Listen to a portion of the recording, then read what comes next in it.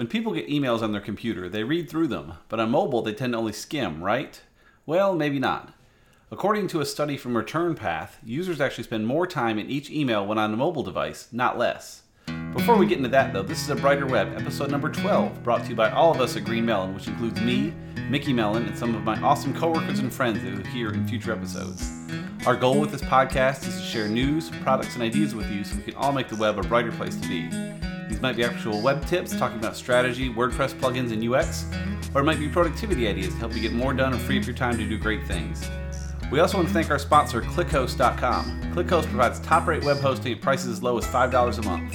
Visit clickhost.com/ABW for an exclusive 20% off discount for listeners of A Brighter Web. Today we'll talk more about email use on mobile, a big makeover coming to Google AdWords, including or excluding www in your domain name, and much more. Let's dig in. Conventional wisdom seems to tell us that people would read through emails further on desktop than on mobile, but actual research shows the opposite of what you'd think. The folks at Return Path did some studies and found that 64% of emails on mobile were fully read versus just 45% on desktop. Further, the abandonment rate, email opened for less than 2 seconds, was 30% on desktop and only 15% on mobile. Mobile email use is even better on the weekend. 60% of emails open on Saturday and Sunday are open on a mobile device, compared with roughly 53% during the week. The takeaway from this is to make sure your emails are mobile responsive. It's a bit trickier than building a mobile responsive website, but most platforms, such as MailChimp, make it pretty easy. If you use Google AdWords, look for another makeover coming this month. According to Search Engine Journal, there's an update coming that will apply only to mobile ads, but they'll change how site links, callouts, and structured snippets are displayed. If you dig into AdWords quite a bit, you'll want to be aware of these changes to see how they'll affect you, so check out the full article in our show notes. If you're like me, you may have gotten some notifications last week from Google Search Console saying that new users were verified to your sites.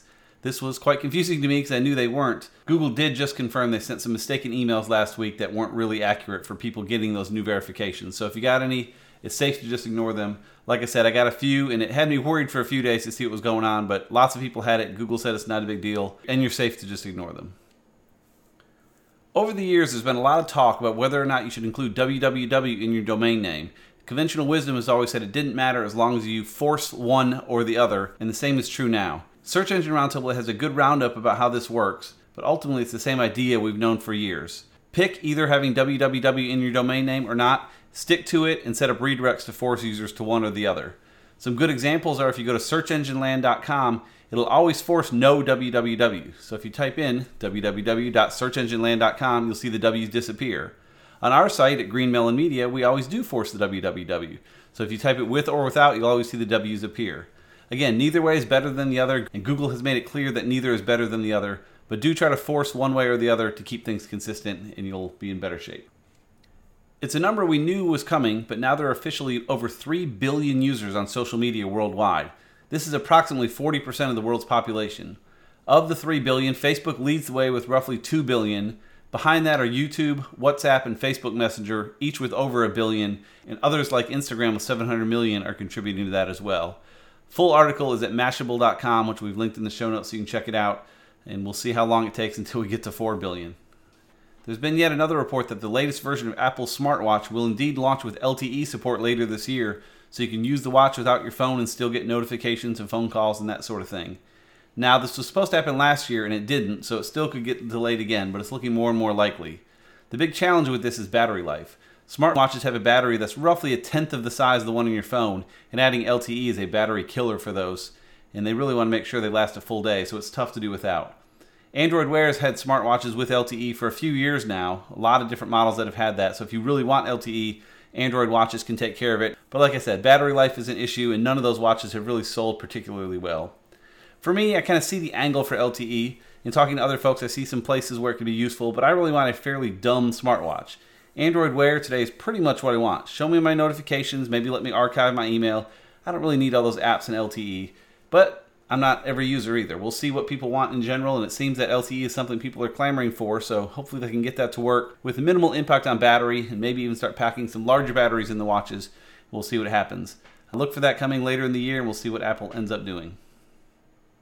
My tip of the week for you this week is to go help out in the WordPress forums. If you use WordPress much at all, you have some knowledge you can share with others, and there's hundreds and hundreds of people in the WordPress support forums that need help, and it's up to people like you and me to help them.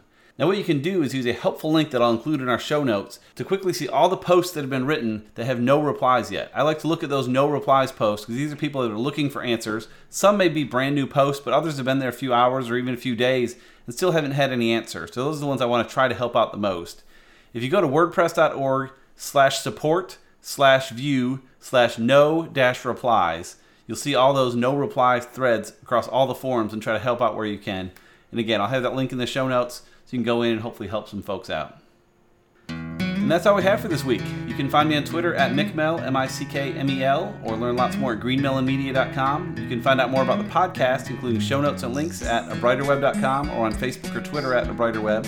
If you're in the Atlanta area, come check out our meetup held 3 times each month. And if you're not in the Atlanta area, we post recaps on our site soon after each meetup. Either way, you can learn more about that at abrighterweb.com/meetup. Thanks for listening.